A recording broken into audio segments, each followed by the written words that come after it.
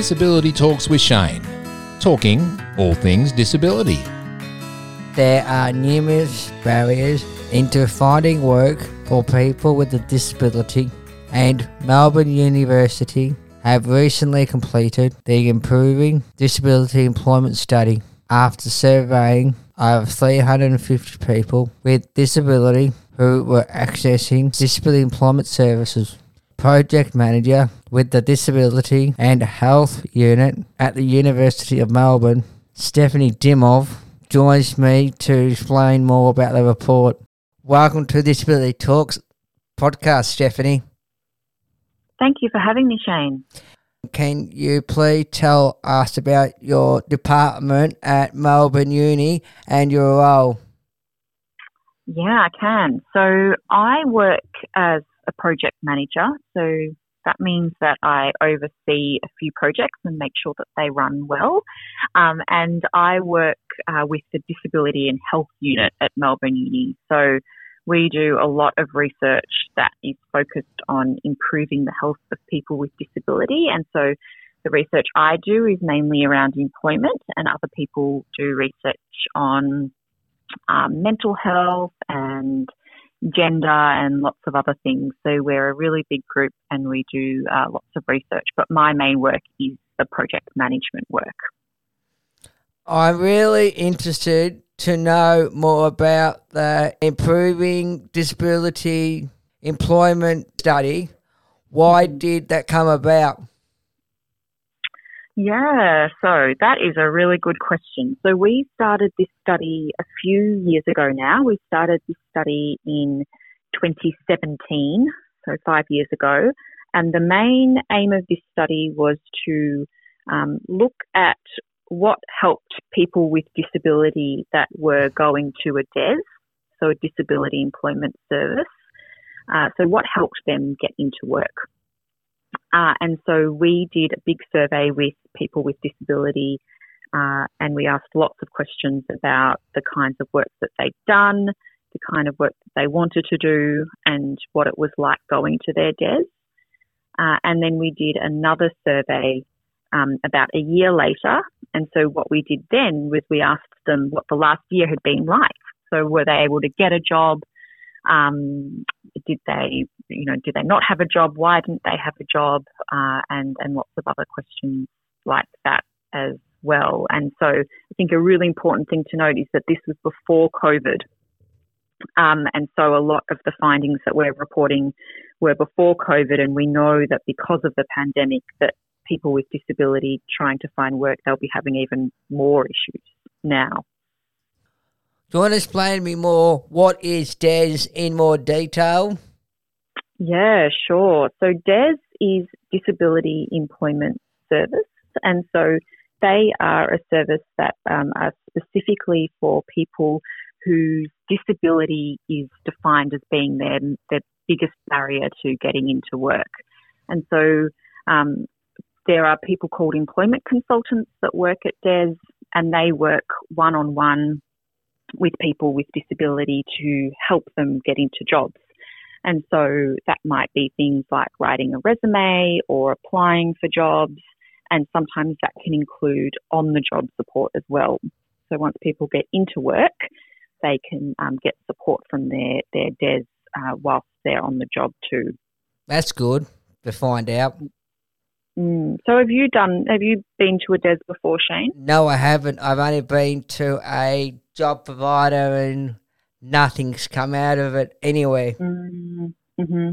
And so we were finding some stuff like that as well, Shane. So we were finding that there were people that had been with the DES, so similar to what you did, but people who were receiving some kind of support to get into work, that the longer they had been there, the more likely it was that they didn't have a job.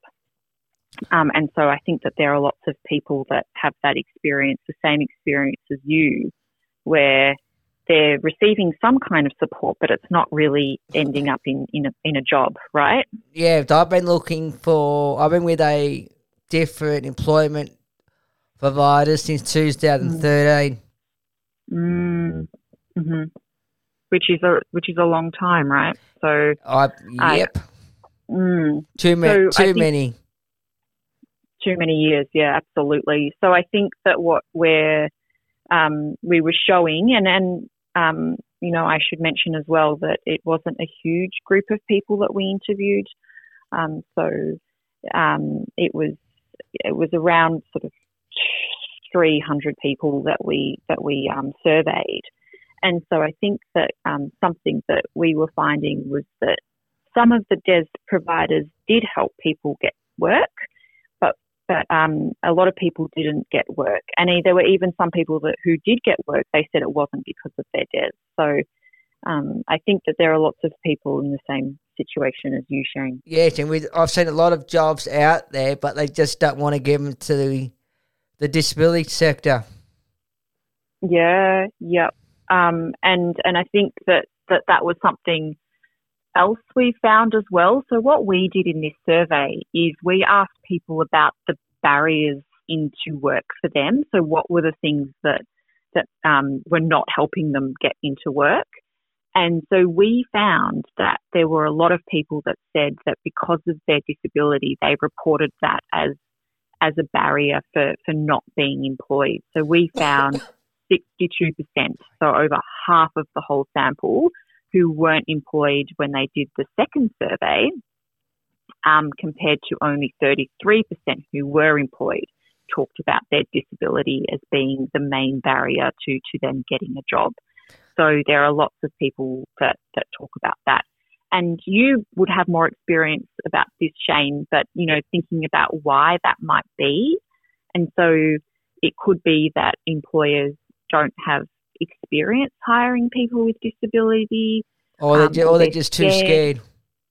Yeah, we were on the same wavelength there. So I think that, why do you think that they might be too scared? We've spoken to some people about why that might be, that they don't know how much it's going to cost, or, I think that there are lots of reasons. Do you think?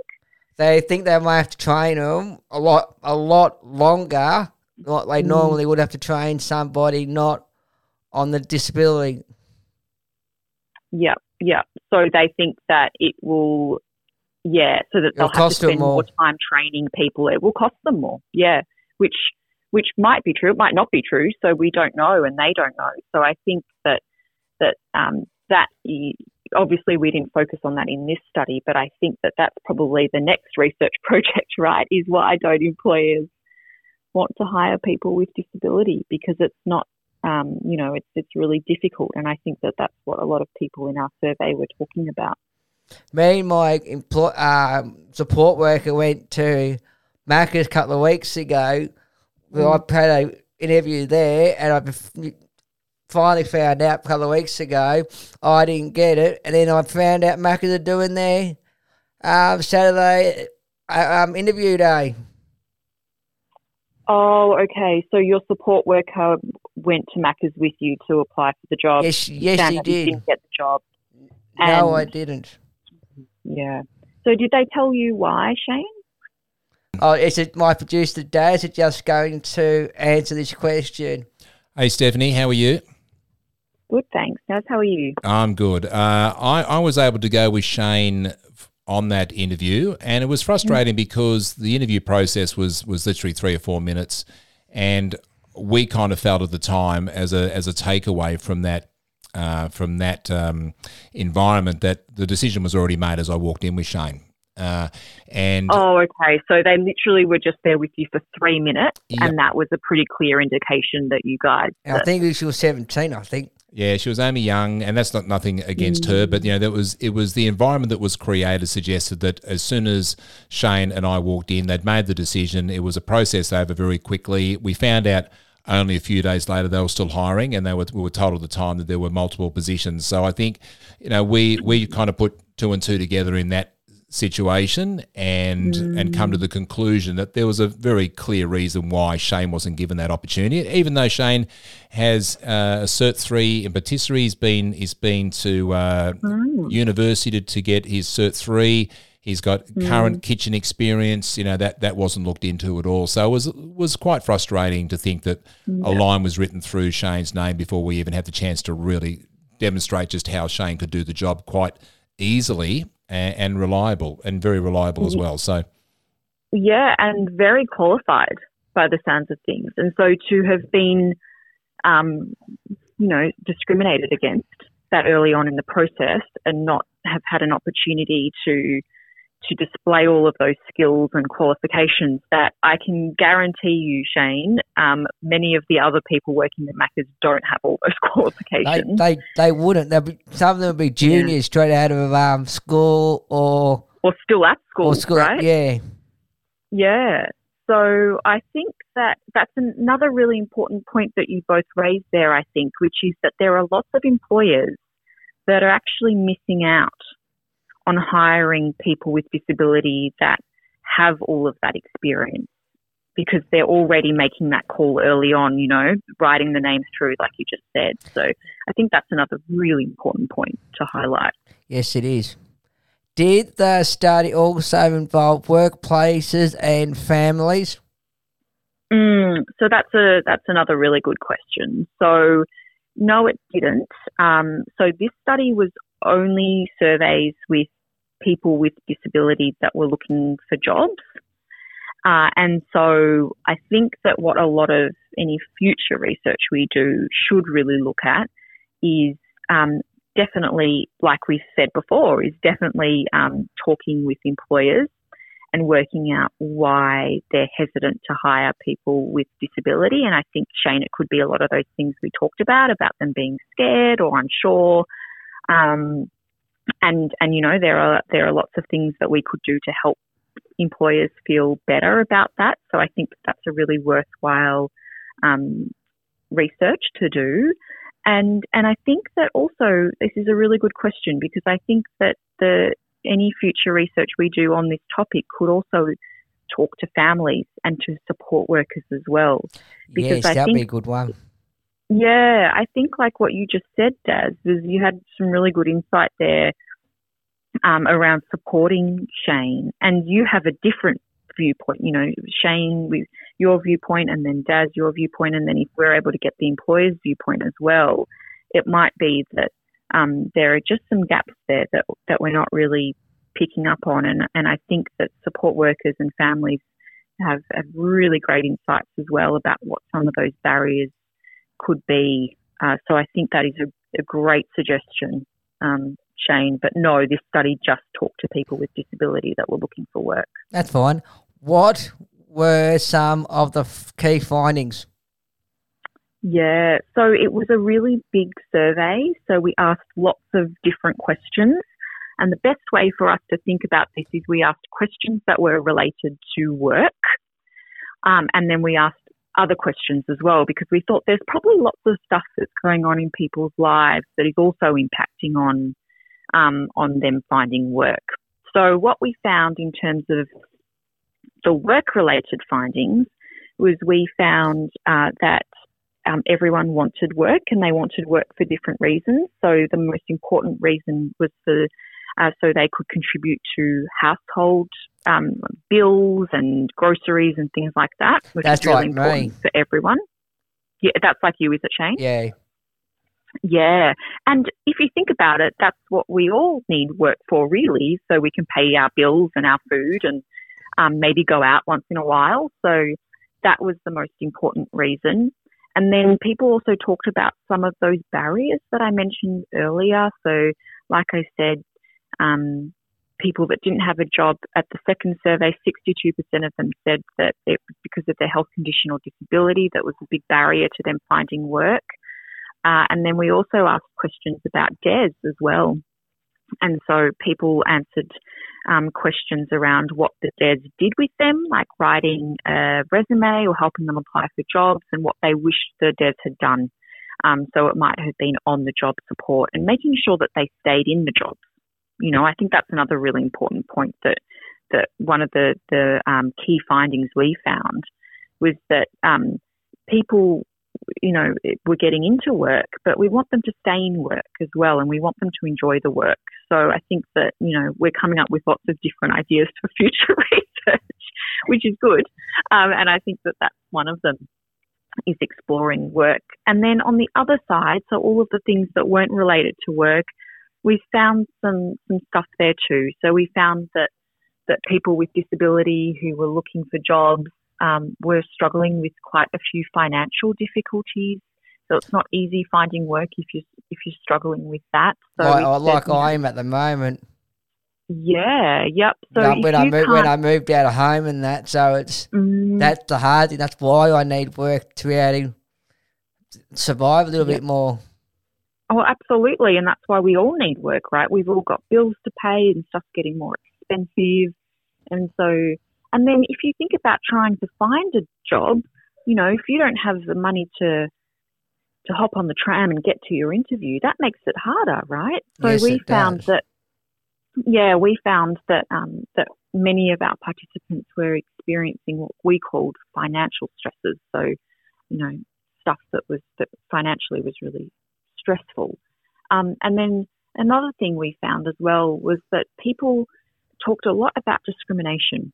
So feeling discriminated against because of their disability. And then we found that there were some things that people were discriminated against because of maybe their gender or their ethnicity, so their race. And so we found that was another really big thing that people talked about as well.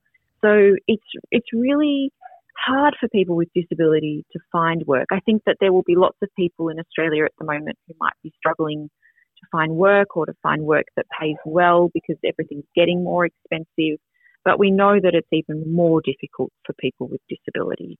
And so I think that future research should think about all of these things and how complex and hard it is at the moment. And with that onto that, and also the people in the DSP that want to work but don't want to lose their DSP, and employers don't want to talk to us about halving our wage. Yeah, so that's another really important point. So it's hard enough trying to get a job, and it must be really, really difficult to then try and work out, well, am I going to lose my DSP if I, have this job, or if I could only work one day less, then I could keep the DSP still. So I think that when it is that complicated, it makes it even more difficult, right? So I think that that's another really important point. And so maybe in this future study that we are developing here, I think that another important question for employers will be, this is how you talk to someone with a disability, and this is how you can be more flexible, so that you might be able to, if someone says, I can only work 3 days or I can only work 2 days, and to be a bit more flexible about that. Because it sounds like if someone said that to you, Shane, and said, how many days suits you, or how can we accommodate you better, that you might say, oh, okay, well, because of the DSP, I would be better off working 2 days. And so that kind of a conversation would be really important, I can imagine. It would be, but it don't just... a lot of employees just don't want to have the conversation. Yeah, absolutely. So, you need to obviously get through the door and be able to demonstrate all of your skills and all of that stuff we were talking about with the Macca's job. But then beyond that, you also need to be able to have a conversation with your employer about what they could do to make that job easier for you. And something we talk about in our team quite a bit, because we work with a group of young people with disability, and they're sort of co-researchers with us on this work. And something they talk about a lot is that kind of a conversation would benefit everyone.